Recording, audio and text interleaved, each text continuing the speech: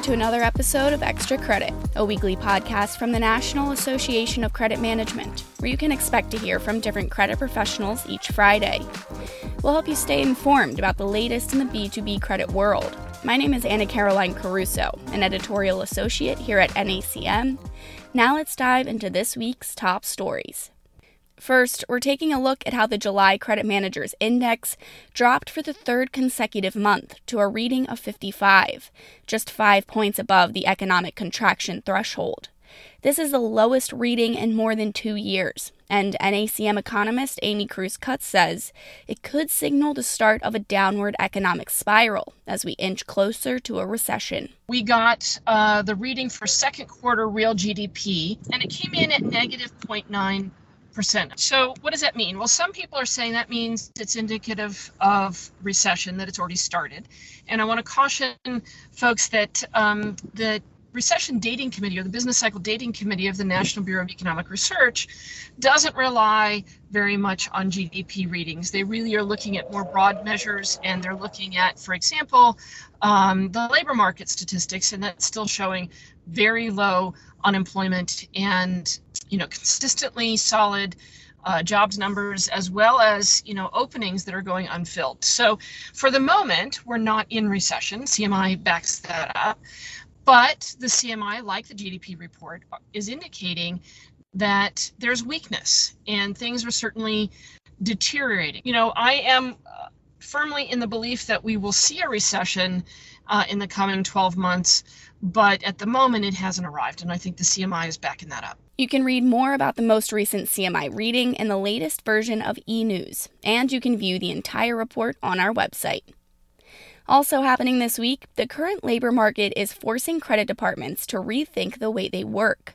Cody Christensen is a credit manager at Waxy Enterprises. He says his department needs more credit professionals, but at what cost? I think all companies with COVID are going through like a transitional period. Just everything's a little different nowadays. But we notice when employees leave, to backfill them is not as easy as it used to be. Everyone wants more money. And then our recruiters are like, well, that's the market rate, but the market rate's higher than our existing employees. We really want to pay someone new more than one of our best players, Wage inflation is not the only part of the labor market that has changed in recent years. Every credit department has created its own policy and approach to hybrid work. Christensen says the efficiency of his credit team has increased because they need to meet certain metrics to be able to work from home. We have a standard or a baseline, and if they're above that, they could work from home. And if they're not, kind of feel like maybe they should be in the office where they can not distracted at home. Days beyond terms, and then their DSO, and then their CEI. We also capture how many accounts they work, and our baseline's 36. So if they're below that, there's different categories. There's as far as the results go, based on each category is how long they could work from home. So there's 4 categories. If they meet them all, they could work from home all month. If they meet one, they could work at home 1 week a month. A lot of people are really driven by it. They want to work from home, so they're going to kind of push themselves to get their numbers right. Next, we're taking a look at how the onboarding process, especially in a virtual environment, involves more than you might think. Chris Myers is the president and CEO of Professional Alternatives.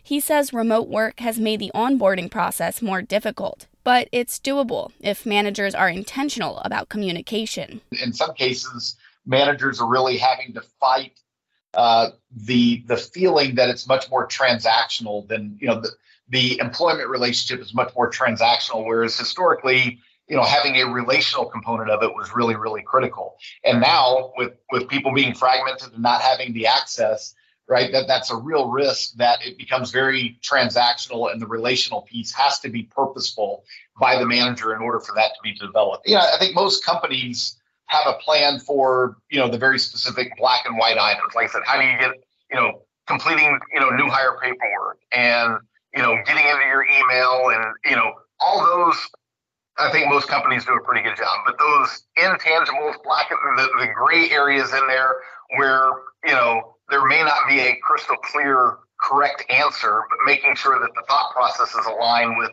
the company's thought processes or the manager's thought processes, and making sure that you don't get too far of a disconnect. There really does need to be a fair amount of thought and planning into that before an employee is brought on board. Otherwise, like I said, you definitely are setting the employee up, maybe not for failure, but you're certainly setting them up for some rocky paths that it's really not fair to them to have to traverse. Keep an eye out for the September-October issue of Business Credit Magazine to learn more about virtual onboarding. That's all for this week's episode of Extra Credit. We'll be back next Friday, but until then, be sure to follow us on Twitter and LinkedIn. You also can register for next week's webinar about Survey of Tennessee Lien and Payment Bond Laws on Wednesday.